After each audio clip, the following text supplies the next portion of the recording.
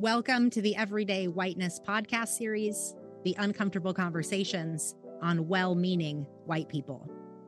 This podcast is primarily for white listeners.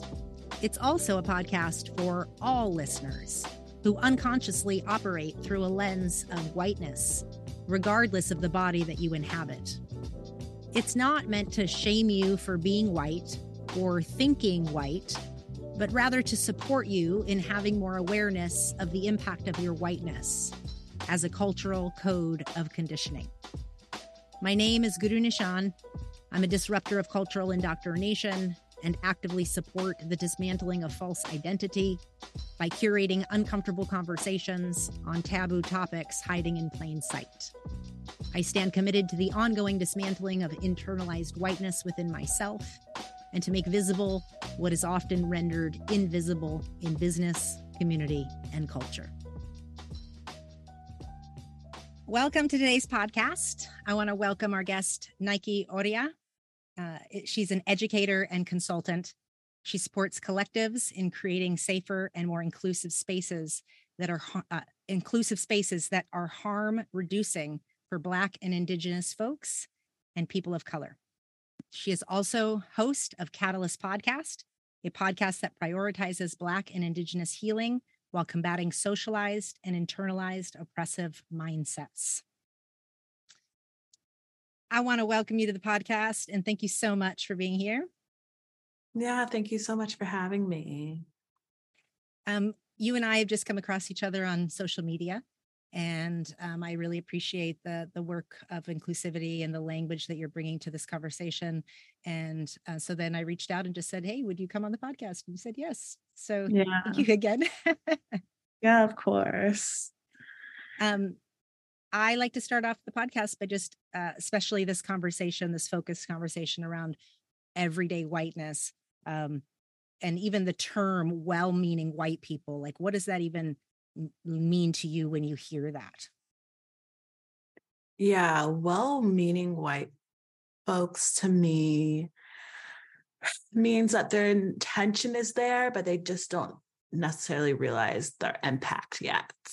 And so also to me, it gives a little insight of like agency work that may or may not need to be navigated through. But yeah, understanding like the intention is there, maybe centering the intention, but not yet knowing the influence or the impact that even our intentions can have, or our lack of intention can have.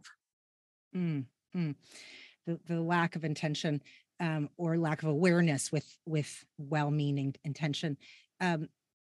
It seems from what I read in your bio that your work centers around this type of person or spaces of this nature. Is that correct?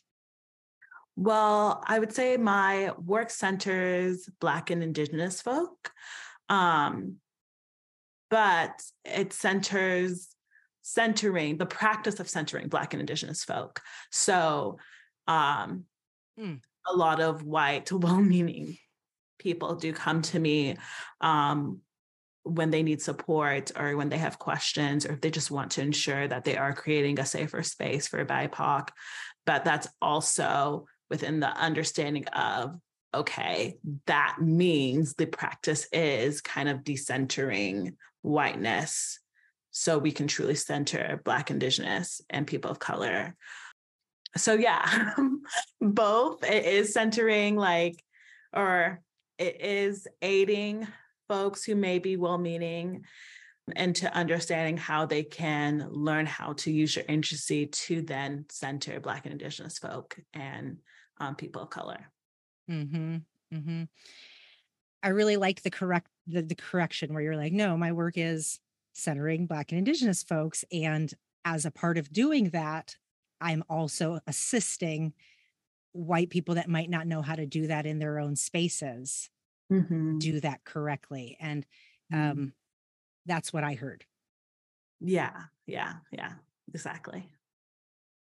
It's beautiful because it's kind of like by default, well-meaning white people can be centering their intention, but not realizing their impact. And so the language that you're speaking to is basically saying, hey, what's the result? Are you centering Black and Indigenous folks, or are Mm-hmm. you not? And do you not know how to do that?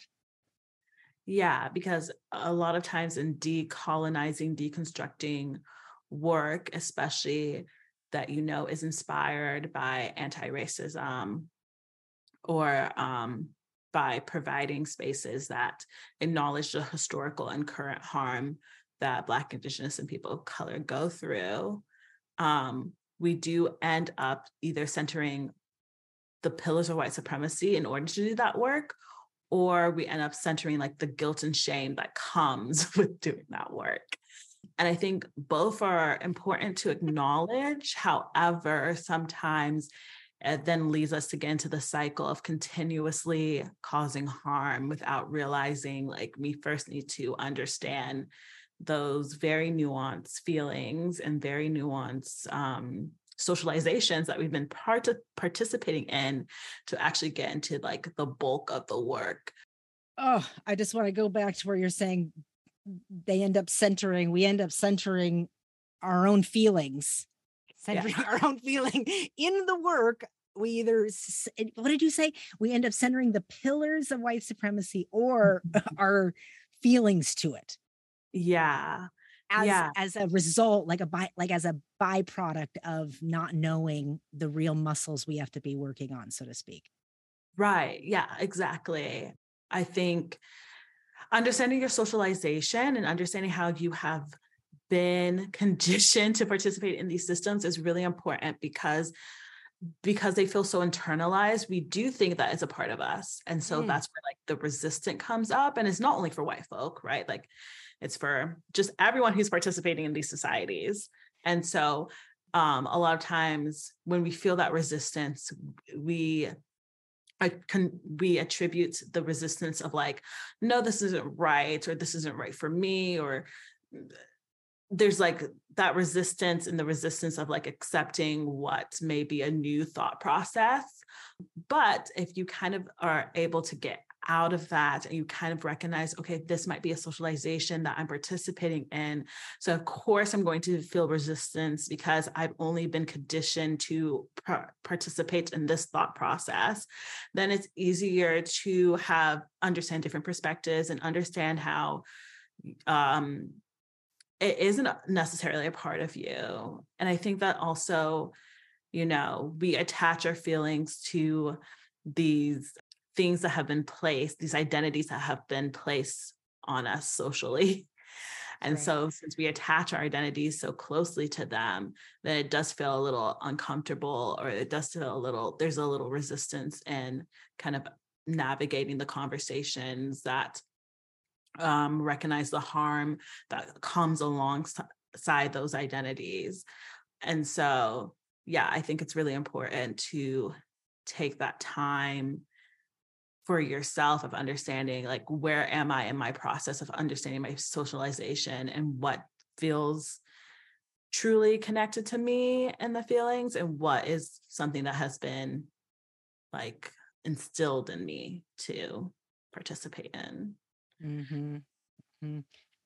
Yeah, I mean, you're talking about conditioning patterns, right? You're talking about like how our identities are formed in social spaces, socialization, right? We're using attached our feelings to the identity of the social norm, right? So when we start to deconstruct it, of course it's going to be quote personal because you came up in it, right? You have personal stories all about it, yada yada. There is a level of personal, but on top of that, the social conditioning is more like the coding on top of that person, right? And so you're talking about like how much work, like the question to ask, how much work, where are you on your own deconstruction of socialization so that you can actually show up to spaces and center and have the conversation without getting lost in your own emotional swirl of unpacked trauma.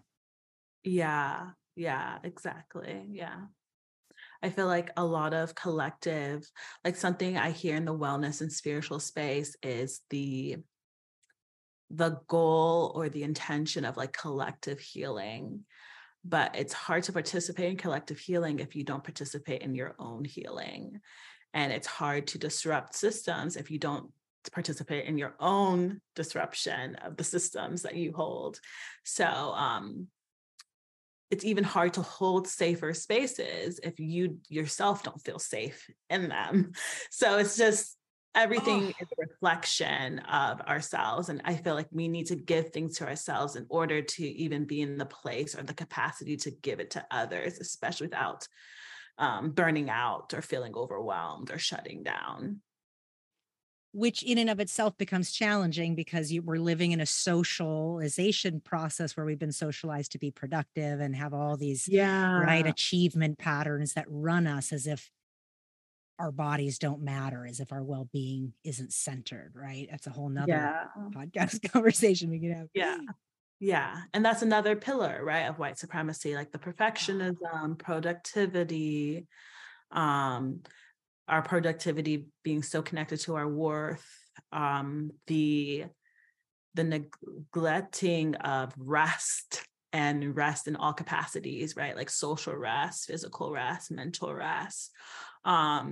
That's all very important to understand in order to do this work. But if we don't have the spaces to even like navigate what that looks like for ourselves, then it just, again, becomes a cycle of like participating in these systems, which like the systems and structures, that's like the whole point. It's doing its job. Right? It's doing it well. Yeah. Right. Yeah. When you feel unworthy for not working, it's doing its job well. Right. I hear that. And I love how you brought it back to, no, that's just one of the pillars of white supremacy. You're talking about that productivity piece, right? And, and in this conversation, you know, dominator culture, talking about like the pillars that really run us, regardless of we're having a conversation of whiteness or not, right? And we can't properly center what hasn't always been centered if we don't start examining that unconscious operating system of those pillars that run us.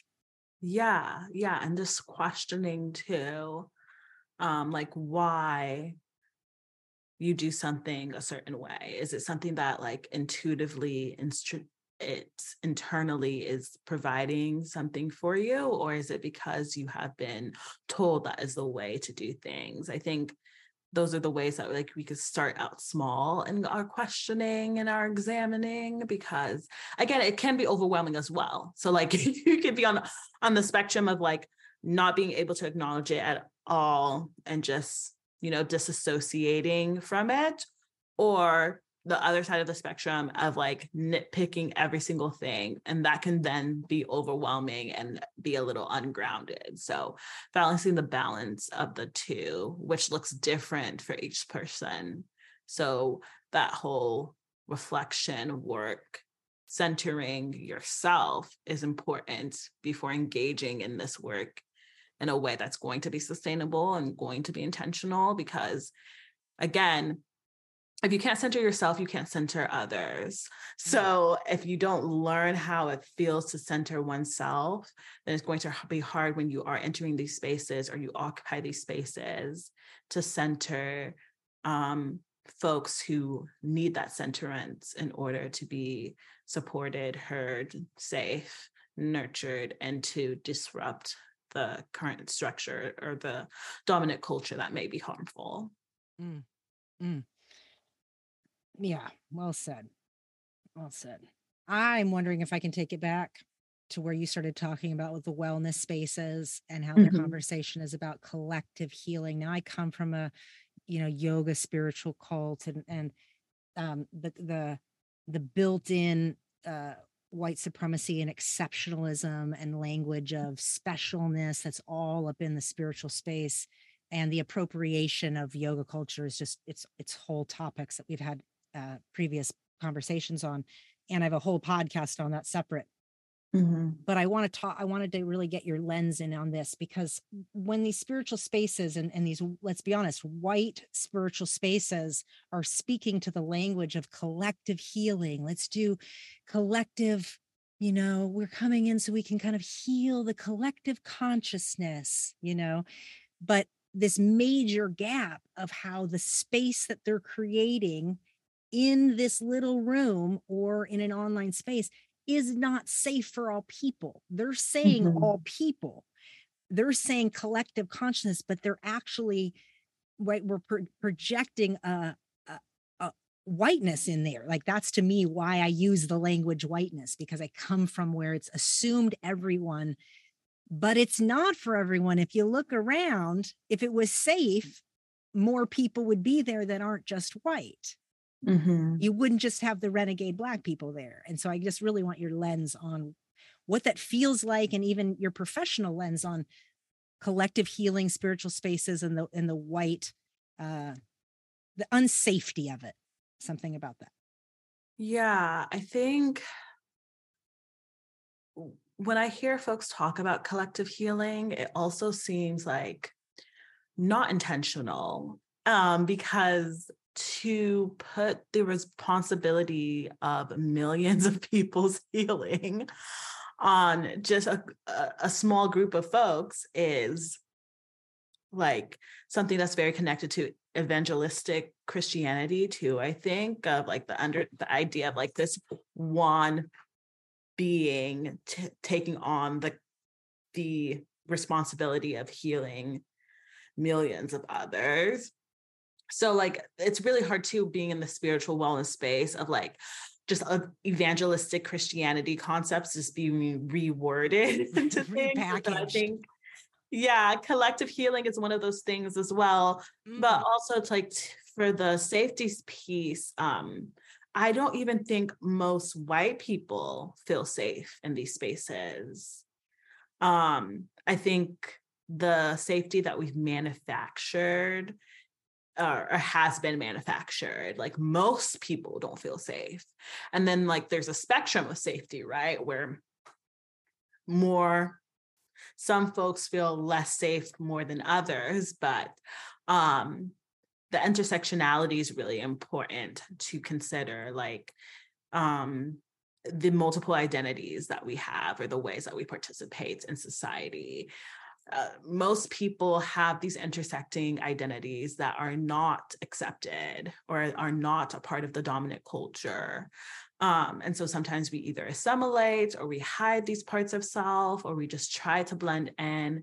And for some, it does work, but ultimately there's always going to be a feeling of uncertainty and unsafety. And I think you see that a lot in wellness spaces. And I think sometimes it's masked as like, oh, we're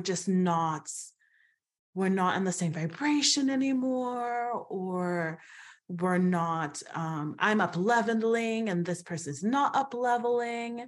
But really it's like you're truly saying the community has never had a structure of safety. And if you're no longer able to assimilate, or you no longer have the capacity, then you're kind of just discarded. Whereas I feel like if we built dedicated spaces of community in the wellness and spiritual field, and also just like hope in general, community is more, it's understanding that you're going to have different people of different identities and different lived experiences entering the space.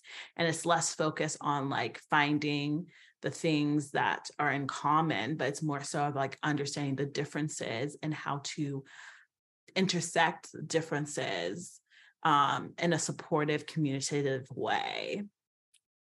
And so the spiritual wellness space just mimics what we have created as a society with just more flowy language and shifting of evangelistic terms. And so collective healing is one of those things. I mean, think about if you work in a corporate position, or actually, I don't really know too much about corporates, but I'm a teacher, I'm a special education teacher. And like something that they center a lot of in education is like, something they center a lot in education is center all the kids. Your why is your kids. Like, remember your why, remember the children, center the children, which is just like unsustainable. There's no way that you can center your mental, physical, and emotional well-being on children. But that's mimicking of like, we're going to heal the, like, not heal the children. We're going to educate all the kids. The kids are going to get everything they need. If we just center them, everything's going to be fine. And it then just illusions us from like, well, there's different funding depending on different neighborhoods, and there's not enough staff members, and there's not enough teachers, and classes are overflowing. It just disillusions all of that. It doesn't acknowledge any of that. And I think in the spiritual space, it's very similar to like collective healing. Center the collective, center just the good feelings, like we're all going to rise again. Where if we all connect to our healing, then we're going to all up level and humanity will be saved. But it refuses to acknowledge like systematic oppression. And if it refuses to acknowledge the housing crisis and how folks have addictions that are not that come out of trauma because the society is not supportive of everyone.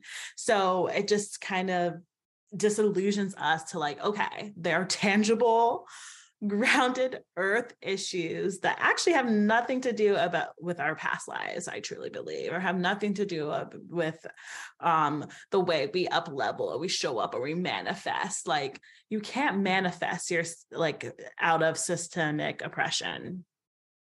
Like, those are things you can't do.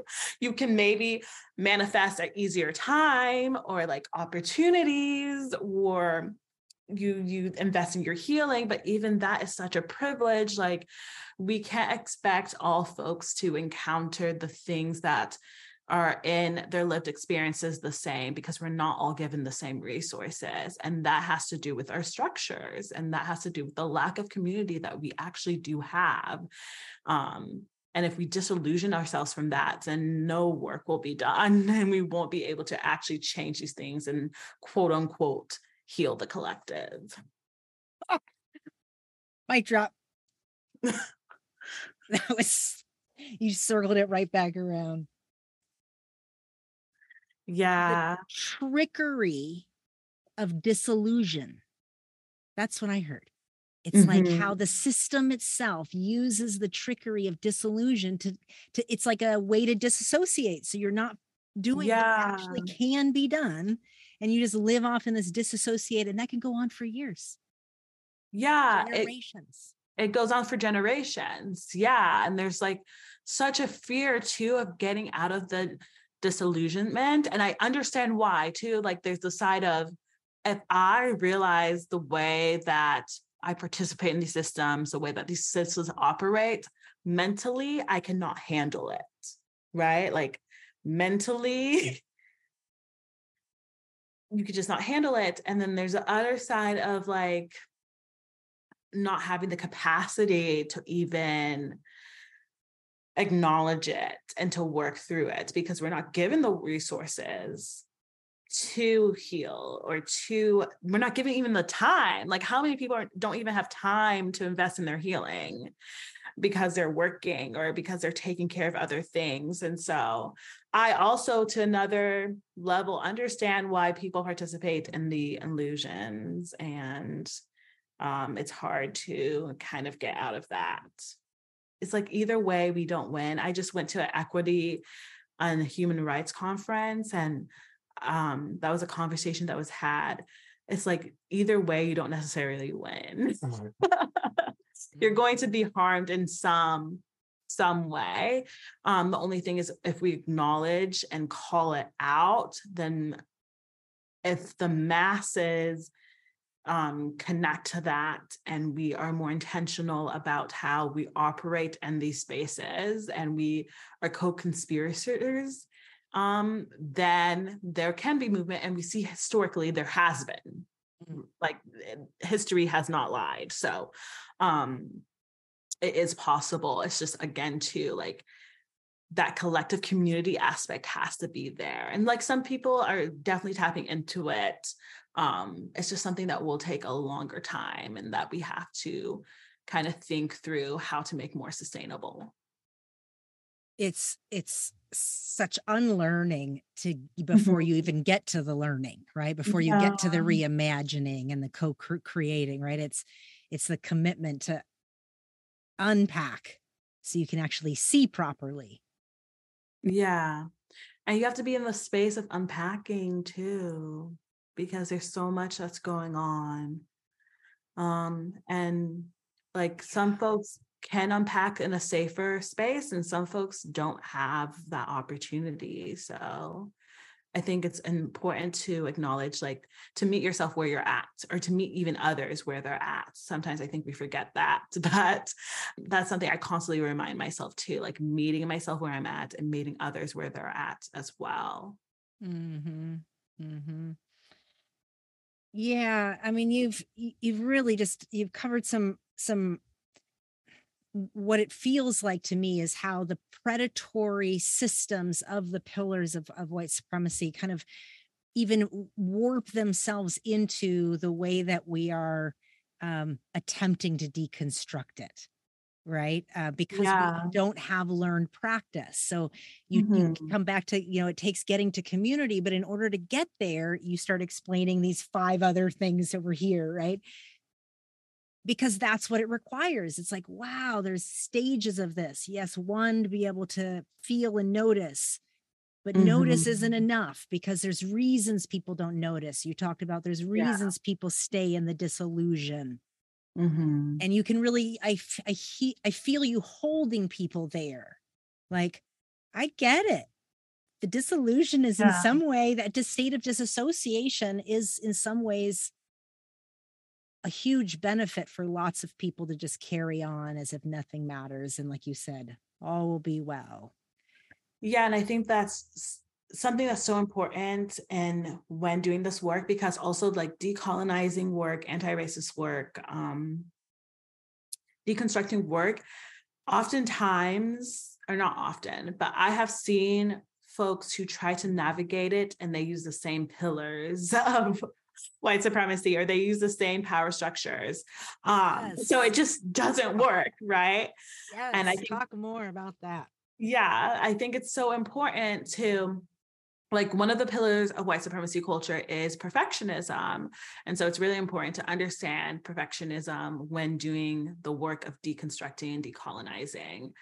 And I see some folks, like, they still hold the standard of perfectionism when it comes to decolonizing and deconstructing work. So they're holding others to the standard of, like, you're not deconstructing right, you're not decolonizing right, you're saying this imperfectly, you're using the wrong language, a lot of political correctness and things like that. And it's just like, you're using the same tool of perfectionism that we use in white supremacy, even when people are trying to do this deconstructing work. So, and like folks don't realize that, because that's the only way that they've learned to, like, insert like power dynamics, or to insert the right way of doing things. Like, the right way of doing things is also a pillar of white supremacy. And so I think what's so important and what will really aid in doing this work is understanding that there is compassion that's needed in it. And that's the one thing that distinguishes deconstructing and colonial and colonizing work from white supremacy culture. White supremacy culture has no compassion in it. It has no understanding. It has no grace in it. Mm. And so that's really important to center in any journey or navigation of understanding structures and deconstructing and unlearning. Like, you need to have that compassion and you need to have that grace and understanding. Because yeah, we end up mimicking what happens, like, even the spiritual wellness space. I've noticed that with business, I call it bro business, right? Like, we mimic the things that have happened within capitalism in the wellness and spiritual space, with businesses, even though we, like, most people who went into business for the wellness and spiritual space went in it to help and heal. But capitalism is something that definitely disconnects us from our healing and and helping. So when we just reconstruct and recreate the power hoarding of these systems, and something that we are wanting to be new, or something that we want to change, it really doesn't change. It's just rewritten and it's reformulated. And so I think that's really important to remember when doing this work. And even within that, that's a learning curve, right? Like you may not realize, oh, I'm using perfectionism in this moment and my decolonizing journey. Okay. Or So that's why it's competition is important. another one, right? Yeah. Like when you start becoming so aware, how you then, like try to point out what you're talking about, make it, well, that's not the right thing to say. Yeah. Right. Yeah.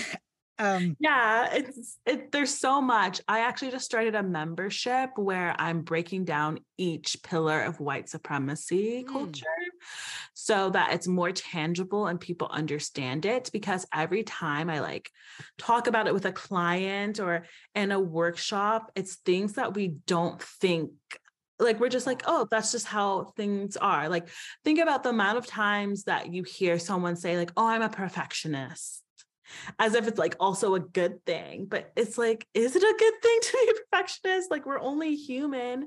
And like the misconstruction of perfectionism versus having the pride in your work or feeling passionate in your work, like those are two different things.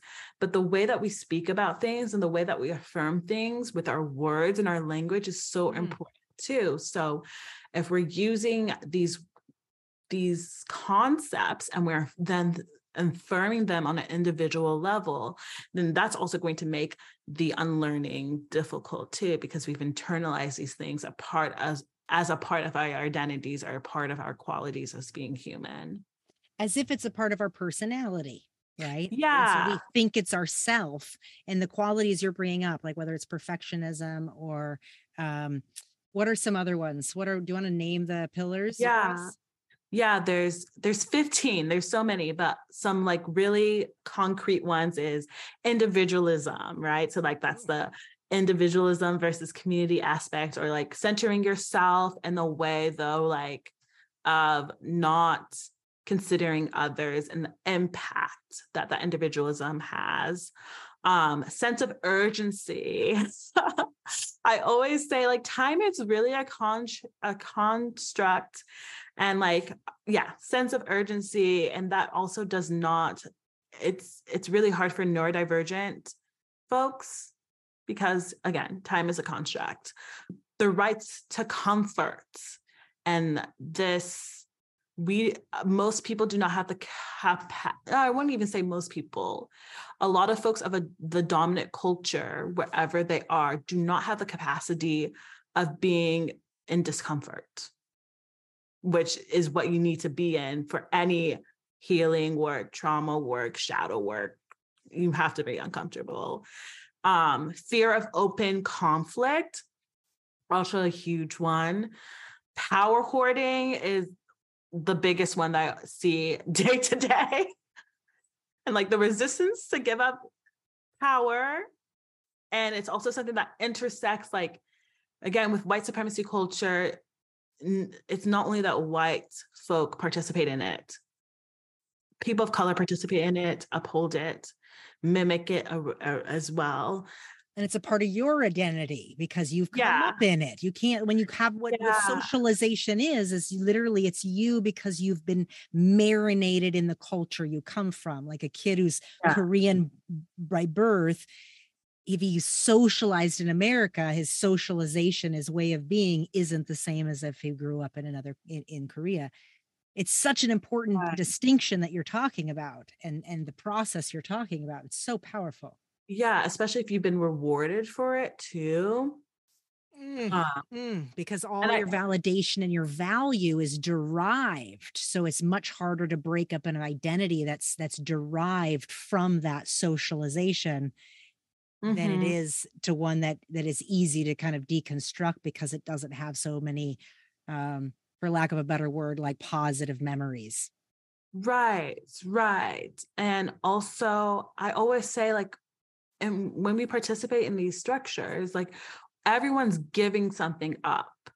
Some folks are gaining more than others. Some folks are not gaining anything, but everyone at a certain point is giving something up. So like a good example is like whiteness is ever changing too. So like when whiteness first originated, it excluded several people that we consider white today.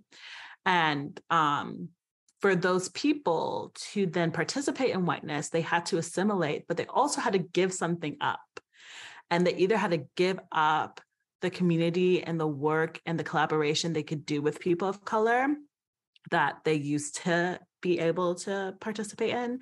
A good example is like Irish folk. Irish were not considered white before, but then when whoever was a part of the white community at that time that was constructed, so that Irish and Black folk in the United States were starting to build an alliance, then they offered whiteness to Irish folk. And so then Irish folk had to give up their community and collaboration and connection with Black folk, but they also had to give up some of their culture, and they had to give up some of their ancestral harm that happened and arise between the cultures even before colonialism, and like so much more that they had to give up. But yeah, you're giving up something to participate in these systems. And it's not always something that's tangible. It's again, that community, that relationship, that mental rest and mental support, and support in general. And so I think I've been trying to talk about decolonizing and deconstructing as something that's not only for BIPOC. Yes, we should center Black and Indigenous folk, and we should really consider people of color, but everyone benefits from it.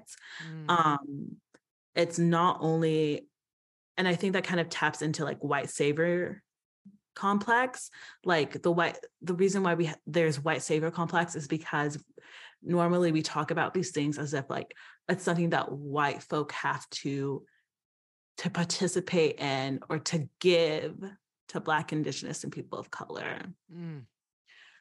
But that's not the case. And that's why things have not been working because it's like, you also have to give it to yourself. Again, the reflection work, like what can you give to yourself in order to give to others? How can you center yourself in order to learn to center others?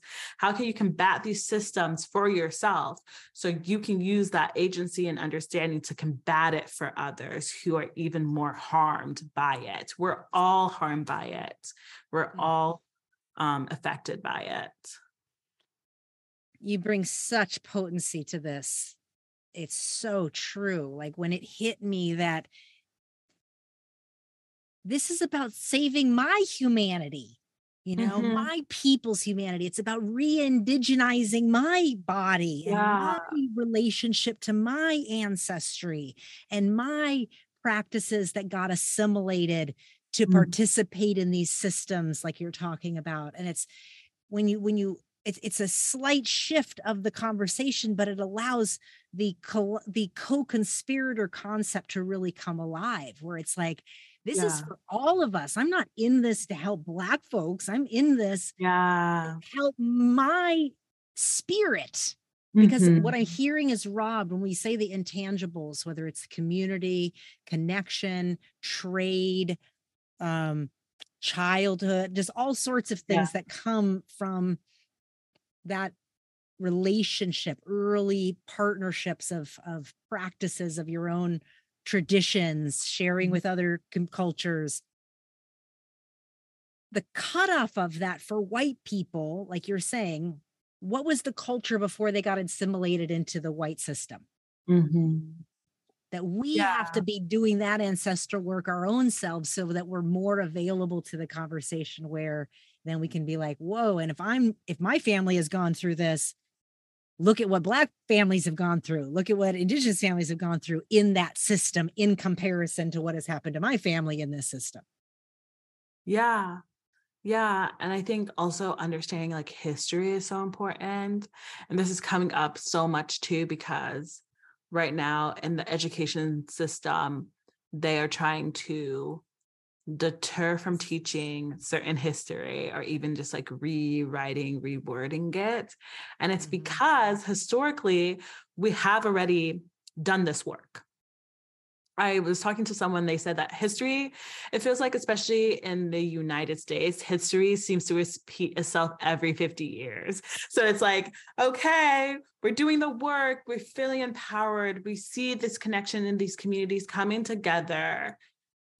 Everyone feels in a good place. Then these structures, because everyone feels like they're in a good place, they don't continue the work necessarily. So then these structures come back into play. And then we have to start over again. And then it's like a high moment and then a low moment, and then a high moment and then a low moment. And so I think that's the system, which is a part of that dominator system. Yeah. And I think that's really important to acknowledge. And also it's like almost like we do have a roadmap. We know what works. We know that interconnection works. We know that community-based practices work. We know that talking about it and not ignoring it works. We know that using agency and reconnecting to agency works. So in a sense, to me, that makes it a little bit more inspiring. Like we know what works. Now we kind of have some ways that we can continue that work. But again, also what's so powerful is these structures and systems in place. So I think now what it feels like is, how do we make these more sustainable? How do we make it to have longevity and to be long-term? So we're not going through like this back and forth and like cycle, right? Like it's rethinking and reworking it to be long-term and sustainable. And I think you kind of see that shift now, but I think it's also a shift that is so slow.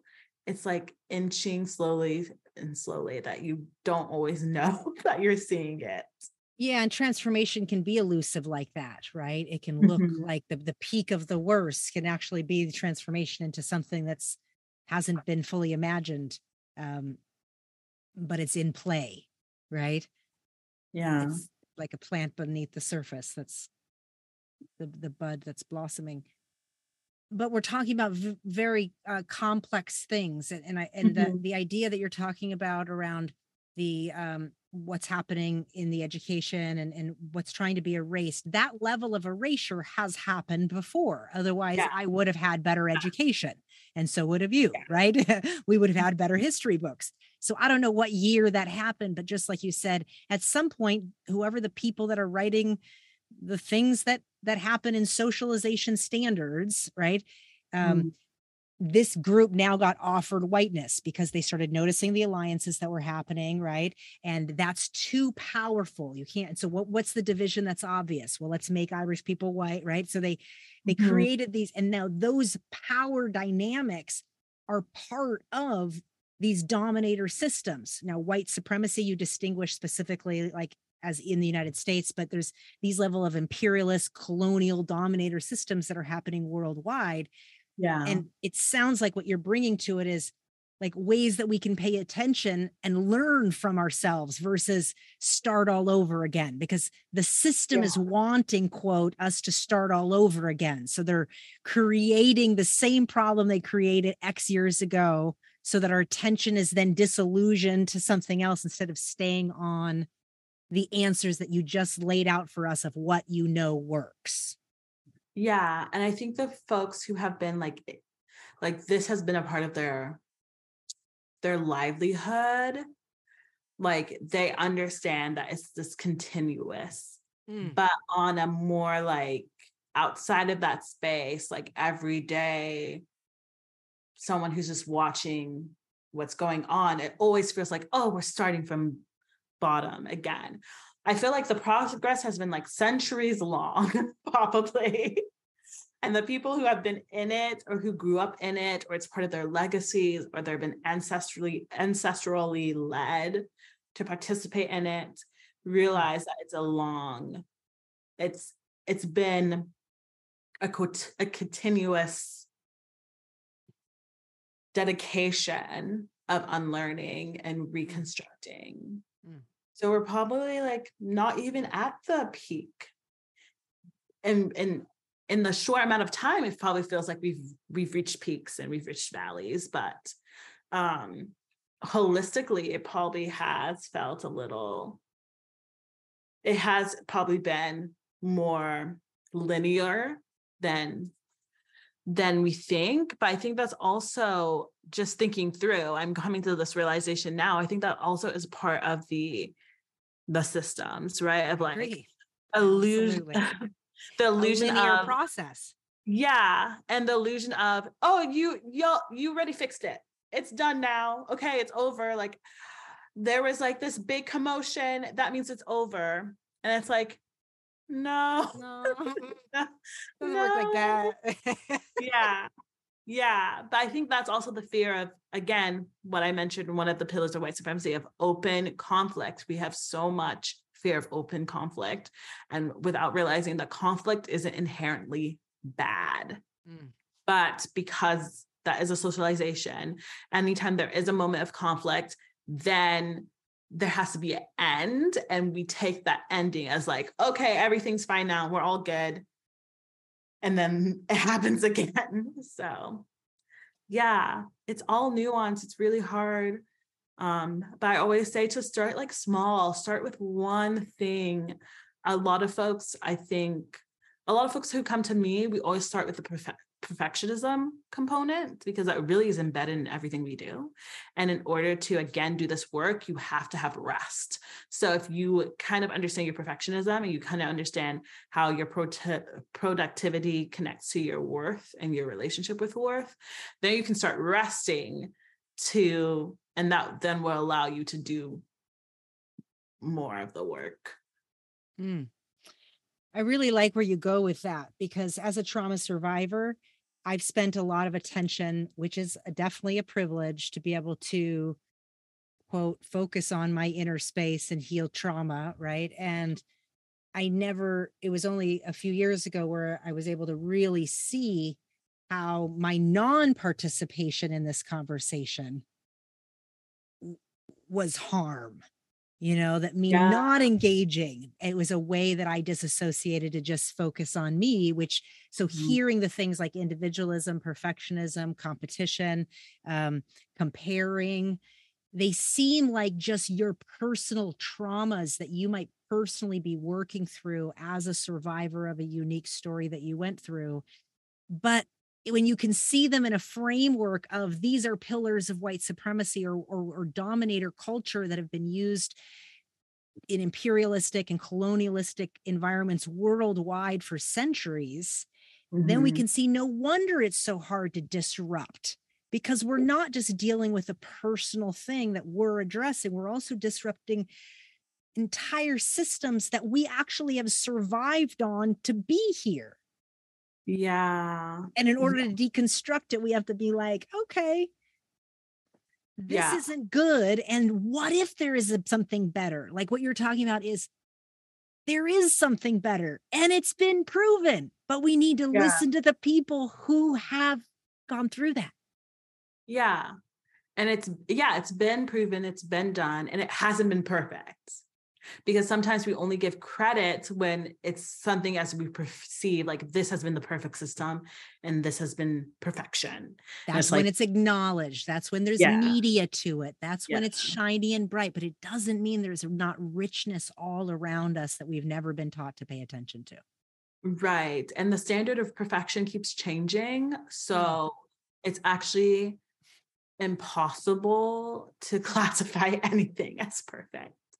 It either keeps moves directions, or it moves up, or it moves to the side. And that's also the point. Like, perfection is meant to exhaust you so that you don't have, again, that time to rest and to reflect and to take time to center yourself so that you can center others. Yeah. Which is the definition of what coercive control or cults are.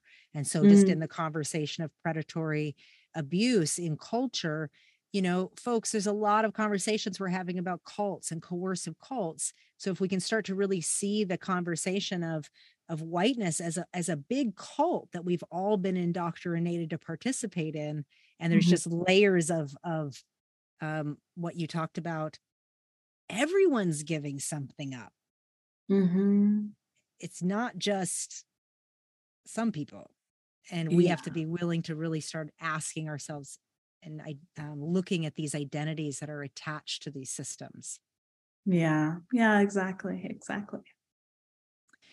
I love how you work with your clients and just anyone, but to really look at some of the simple things, the little things in which we don't know are embedded into us, like how we're perfectionists or how we, don't make time for ourselves or whatever these things are, that we, again, can't see as a part of the pillars of white supremacy. We just think are our personality traits. Yeah. And that's the revolution, right? Like the way that people are activists or that they start shifts, like it's not going to look the same for everyone. Like some people are meant to write books about it. Some people are meant to create courses about it. Some people are meant to be speakers, and some people are meant to just do the work at home. Some people are meant to understand how they participate in it and then enter the workspace and say, I don't think that's right or kind, right? Like it doesn't have to look in one way. Again, the one right way. There's no one right way to do this deconstructing, decolonizing work. There's no perfect way to do it. And there's not one way that's better. And I know because the way we've conditioned to think about hierarchies, we're like, well, if they're out there protesting, they're the one doing a lot of the work. Not everyone has the capacity to do that. Does that mean that we should not? But does that mean that we should not participate at all? And like, that's the mindset that some people get into. They're like, well, if I can't do it in this way, then I'm just not going to do it at all. Because again, it's not perfect or the right way, but we're all going to do it in different ways. We all have different abilities and ways that we can integrate and can show this, the ways that we can show our agency and understanding how to deconstruct these systems and these thoughts. Because we're willing, like you said, willing to center ourselves and really pay attention to how much have I unpacked so that I can be more available to this conversation. Yeah, exactly. It brings you right back to you. And the I'm not going to participate in that, instead of realizing the plethora of ways that your system wants to engage and participate or has the capacity for, right? Yeah. And it is every day. And I just really want to going back to that with you and the work that you're bringing in the conversation, the language that you really bring is simple.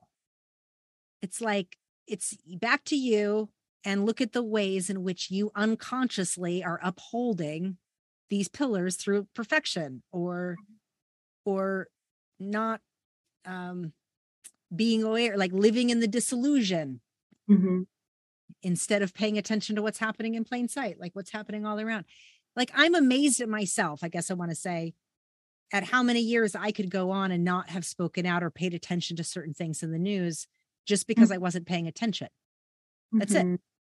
It's not that I didn't know they were going on, and it's not that I wasn't having these conversations with my Black and Indigenous friends. I just wasn't using my voice in any way because I didn't see that as a part of an identity that is not is necessary, not for others, but for my reclamation of self. I think agency work is really important too. Like we don't, I always say that a lot of folks don't realize what influence they do have. Like we think of influence as such a huge thing. And I think it's because the relationship of power hoarding. We believe like the more power you have, the more influence you have, which to some extent is true. But influence, it can't be quantified, right? It really just depends on like the space that you're in, the capacity of folks.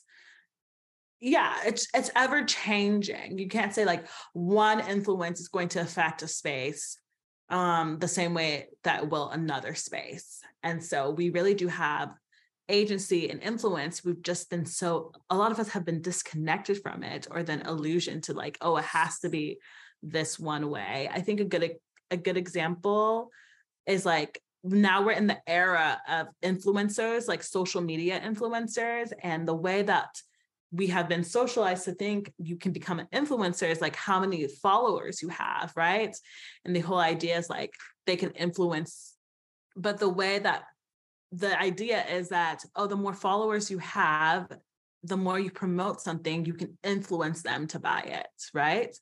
But how many times do we influence in our everyday? Like there's some times where I'm telling 5 friends, I just got this new water bottle. I love it so much. And then 2 out of those 5 friends are going to get that water bottle because they trust what I'm saying. And I also felt that agency to share my opinion. Like we participate in, and we have so much agency and influence that we don't even recognize and understand. And we have been disconnected from that in a way that I think has been intentional. And so reconnecting and building that relationship with their agency, and then therefore then our influence also has so much impact on how we participate in these structures and how we change the structure and the culture of a space. So and how we can have the capacity to have a conversation that is an uncomfortable conversation, and be able to hold the charge, be able to realize, wow, I'm not trying to quote change someone. I'm just speaking to what's not good about language in context, in moment of real time, but I'm not here to become this person's counselor. Like I'm able to get clear because I know who I am, what it means to insert, hey, what was just said is not okay. But if I don't have agency, as you're talking about, if I don't have identity, if I don't see myself clearly, I can't engage in real-time moments in which Black people and Indigenous people and other people that have more harm than any cultural difference that I might have faced. I can't speak to that in real time because I just brush it off as, quote, it's not a big deal, something you shouldn't pay attention to, rather than saying structurally, this is actively harmful. And then I can see my silence as a participation in that harm versus I think before I saw it as my silence as a way to not participate in structures that are harmful. Yeah, I think a lot of folks think that, right? They say it's like you're being Switzerland. That's so, and it's so false. So, but it really, I only got the falsity of it once I reclaimed my identity. So that's what you're talking about: agency work, identity work. You're nailing the work, and it's trauma flipping work, folks. And we have to unpack because we all come from unique families and stories. And whether or not you've noticed, it's racialized trauma too. And if you're in a white body, you don't notice that it's racialized trauma because there's certain privileges that the system has allowed you to not see. That stuff blows your mind when you start to see it. And guess what? It blows your heart open too. You want to participate in the conversation differently. Because you feel it. You're no longer numb. Yeah, there's a quote, silence is violence. And I think more and more people are understanding that, because again, before it was like, okay, if you're silent, you're not participating in it, you're not saying anything either way. But like, silence can contribute to the violence of harm that is in a lot of these, and a lot of the spaces that we do occupy. I even just went to a workshop talking about being an active witness, right? Like you could be a witness and you can witness and not do anything, be a passive witness, but you can also be an active witness where you're witnessing it happen. And then you are doing something or you're saying something so that the harm does not continue. Also, something I believe in is like, I think a lot of times when we talk about harm or safe spaces, it is the illusion of like nothing bad is going to happen, but that's just not realistic. I think that contributes to, or that's a part of perfectionism. Like I created this space that there's no harm and it's safe. It's like, we're all human. And especially when you're doing trauma or healing work, if you're bringing different folks from different lived experiences with different traumas and different identities and different perspectives, someone's going to get offended. You're doing trauma work, you're doing healing work. And so I always say it's not about completely like trying to create a space that there's no harm. Like that would be nice. That would be ideal. It's more so about like, how can you be as harm reducing as possible? If someone misgenders someone in your space, you can be harm reducing in a way that it doesn't create more trauma, right? Like harm can arise in a space and it doesn't necessarily contribute to trauma. It's all about how you address it. You could say something that is offensive, and if you double down on it, then that's when the trauma is created. Or if you say and you're like reflective and you have a conversation and you're not afraid of the open conflict that might happen, it could be a really healing conversation. And I think that's what we need to start shifting. We need to start shifting away from like the perfectionism of like, this is a safe space. There's not going to be any harm. There's not going to be any disagreement, especially in the healing and wellness space, because in the healing and wellness space, we are centering healing and wellness. And so that means things are going to come up. And It's all about like, what do you do when those things come up? Don't ignore them. Don't act as if they're not going to come up. What structures and systems do you have in place? What have you done for your own capacity to hold space for when those things do come up? Again, one of your just brilliant mic drop moments. Seriously, the language shift, it's so slight. And folks, rewind and listen to this episode again, because the language, Nike, that you're bringing to this, it's like just this tiny adjustment. But language, as we know, words are powerful. Yeah. So you said creating harm reducing spaces versus trying to create safe spaces. And let's say you're writing copy and you're creating this thing to create your event. This, even holding the concept and letting your body feel the difference, is the nature of the volatility of the work that you're about to facilitate is going to bring up stuff. Yeah. And that's okay. Yeah. So what do you have in place to, right? So it has to do with what are you asking about yourself? What safeguards are you putting in place, not just for you, but for others who have paid money or put their time to be there or whatever, right? And it's like a holistic, what I hear from you so much is it's this whole model that says we're human beings, folks. Yeah. And we're organisms that relate, and we're relational beings, and things are going to come up, and we have to look at the history, the present, and really understand what does it mean to co-create space, build safety, which harm reducing, really beautiful language, harm reducing space. Yeah. Language to me is really helpful to be intentional about, because it's just like affirmations. If you tell yourself like, I am kind, I am loved, I am supportive every single day, then you start to internalize that, right?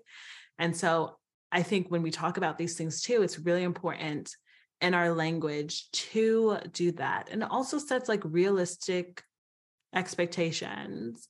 I think when I first started questioning like maybe workshops or circles I was going to that were like, this is a safe space, the question that I kept asking to myself was like, well, how do they know?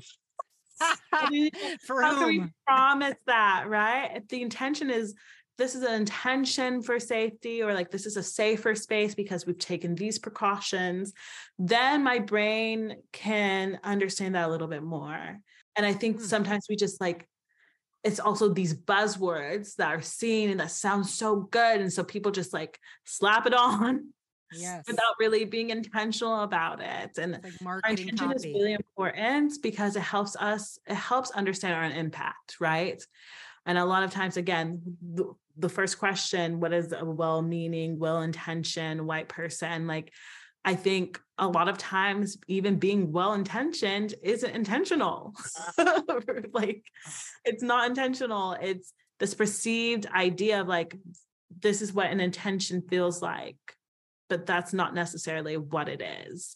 I just wanted to really just land what you just said. Being well-intentioned is not necessarily intentional.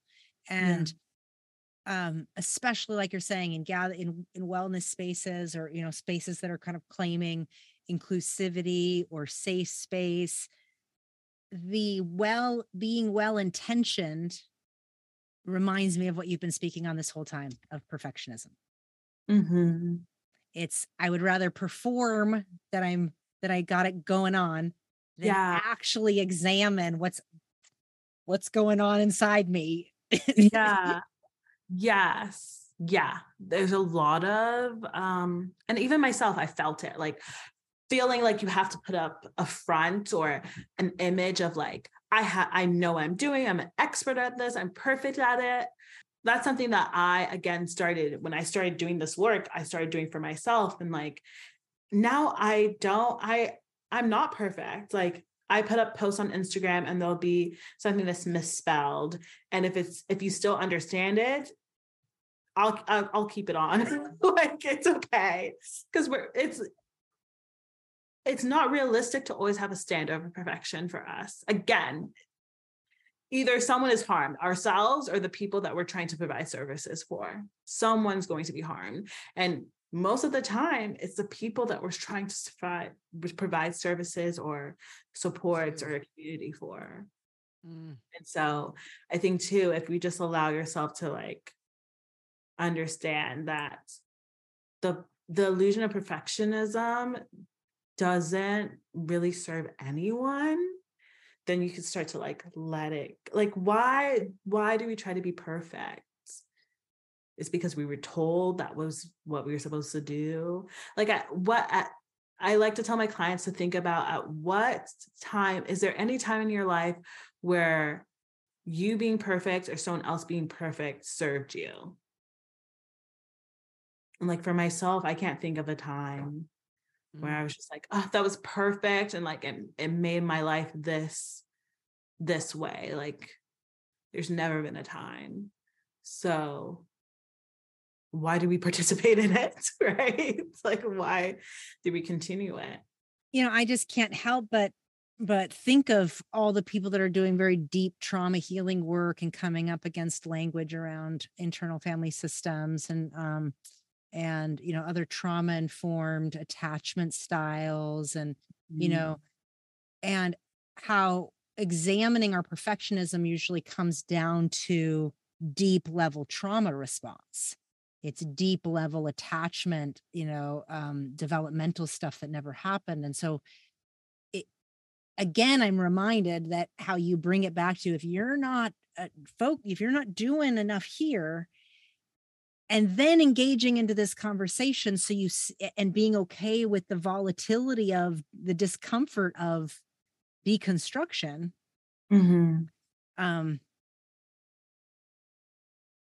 you can't be available to this conversation, which means you lose, we all lose, because there is something better, right? There is something called, when you reclaim agency, you're able to connect and create meaningful relationships and create cultural community opportunities in which we center thriving instead of competition.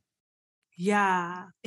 Yeah. Or we just center thriving over surviving. Like, so much of it is just like surviving. We're just trying to survive. And we can see that system is keeping us, right? The pillars keep us by all these systems at play. And slowly we can deconstruct our own little in our body, the ways we participate by upholding perfectionism in our everyday life, or upholding competition, or that survival mentality, or it gives us something tangible to do in our everyday experience so that we get to show up to this conversation that's much larger with more capacity. Yeah. Exactly. Well, I just really appreciate what you've brought here. It's really actionable. I also think that we can listen to it several times over, and all of us, like you said, it doesn't matter the body that we inhabit. All of us uphold supremacy culture, and we don't know it. And so the more we can see it for what it is, the more we can actively be like, there I am doing it again. Here I am doing it again. And we can see the ways that we stay plugged in. Yeah. And again, like, it's just having grace with yourself, right? Like, just starting at one place And then it always intersects with other places too. I think that intersectionality again. Mm-hmm. Yeah, intersectionality is really important, and recognizing that a lot of these things are not isolated. They're Again, like it's the individualism. Like most of these things are not individual at all. And so at all. What does that mean? And how can, and anything that's a good thing, because it means if we deconstruct one, we start to unravel the others. It's just so true. Identity formation in the trauma healing journey, it leads you into this place because if you've grown up in the United States of America, you cannot not be participating in active white supremacy culture. It's so embedded into the everyday components of our existence. If you're in countries around the world, it's still that dominator culture of colonialism and how white supremacy is embedded, that colorism, all that is still at play. And it's even the caste, the trauma of caste and all the separations of class, like that intersectionality is necessary because it's so easy to just be like, I'm dealing with my own things instead of realizing that, no, it's all the same web. Mm-hmm. It's all the same web. And we disengage from certain types of conversations as a part of these unique mechanisms of supremacy culture. Yeah, exactly. It's so powerful. The simple and yet very profound nuances that I feel like we really got from speaking today. And I just really appreciate that. The socialization, harm reducing versus safe space, and really thinking about the words and the language that we bring to the conversations that we're having or not having. Mm-hmm. Yeah. And the compassion, the grace, how the supremacy culture keeps us on self-attack. Yeah. Mm-hmm. Yeah. Which makes it easier to then self-attack those that are different and keeps us all separate instead of realizing, wow, there is much more of a unity and connectivity possible and plausible. Yeah. Yeah. What last do you want to say to our listeners today, Nike?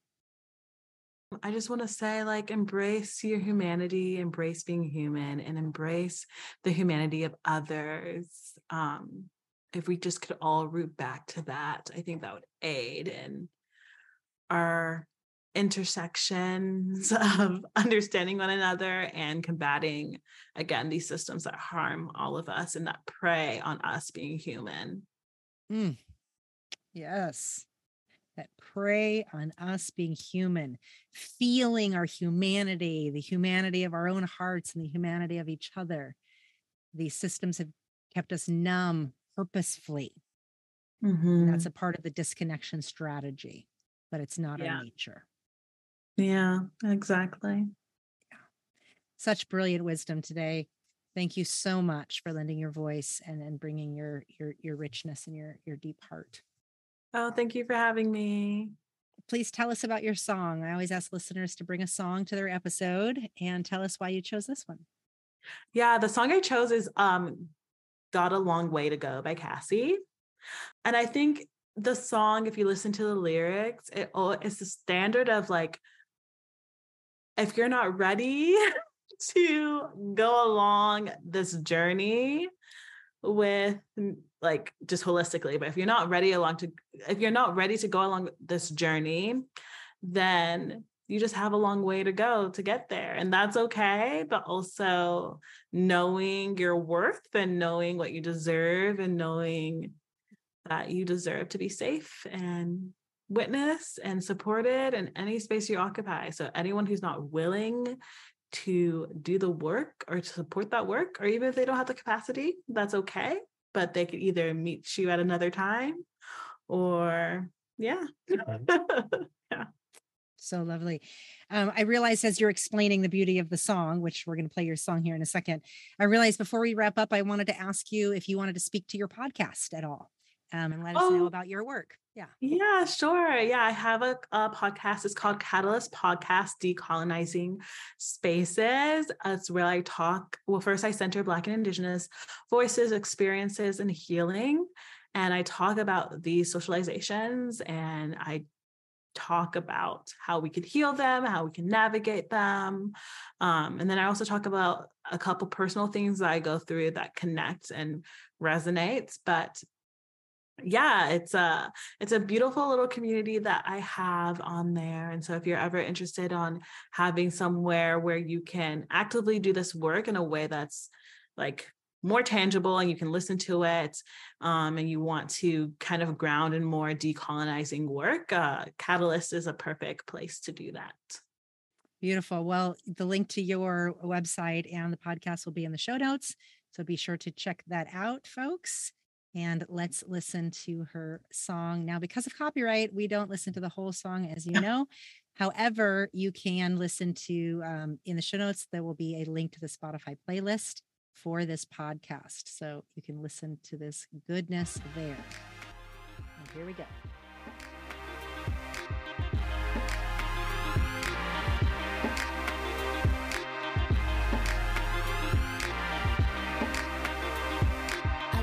Try to get intimate, even though they know I really ain't into it. You're not into it? I'm not into it. I already know the game and I've been through it. See, I buy my own bags, my boots, my jeans. Will I rock with my rebel yell underneath? You wanna step to me? Since you got a long way to go. Rock with me now. You claim that you're so hot, and you say you got skills in the bedroom. You try to front when you're so not. Had to chase you, still never come through. You say you wanna come see me, cause you know your girlfriend wanna be me. I'm gonna tell you why you can't. Okay, now you got a long way to go. And it's just okay, because we can get better. Yes. No judgment. And where the self-compassion comes in, right? Recognizing that, not being in the disillusion. Hey, it's okay. Not being ready and noticing, right? And doing what you can wherever you're at. Beautiful. Yeah. Beautiful. Thank you so much for your time today. Really appreciate your voice in this conversation. And thank you for the work that you're doing, and look forward to hearing your podcast as well. All right, folks, really appreciate you listening. Please be sure to share this podcast with a friend, and also rate and review it on your favorite podcasting platform to really help increase our viewership. Thank you so much, and we'll tune in soon. The information presented in this podcast are for general educational purposes only. The views and opinions expressed are solely the views of the individuals involved. By listening, you agree not to use this podcast as medical advice to treat any medical condition in either yourself or others, including but not limited to patients that you are treating. Nothing in this podcast is intended to replace the services of trained therapist, doctor, or health professional, or otherwise to substitute for professional mental health, medical advice, diagnosis, or treatment. Guru Nishan LLC and affiliate organizations shall under no circumstances be liable to any listener of the podcast or viewer for any action or inaction on your part as a result of the content you consume on this podcast, or for any adverse reaction, including any emotional distress you experience as a result of consuming this podcast.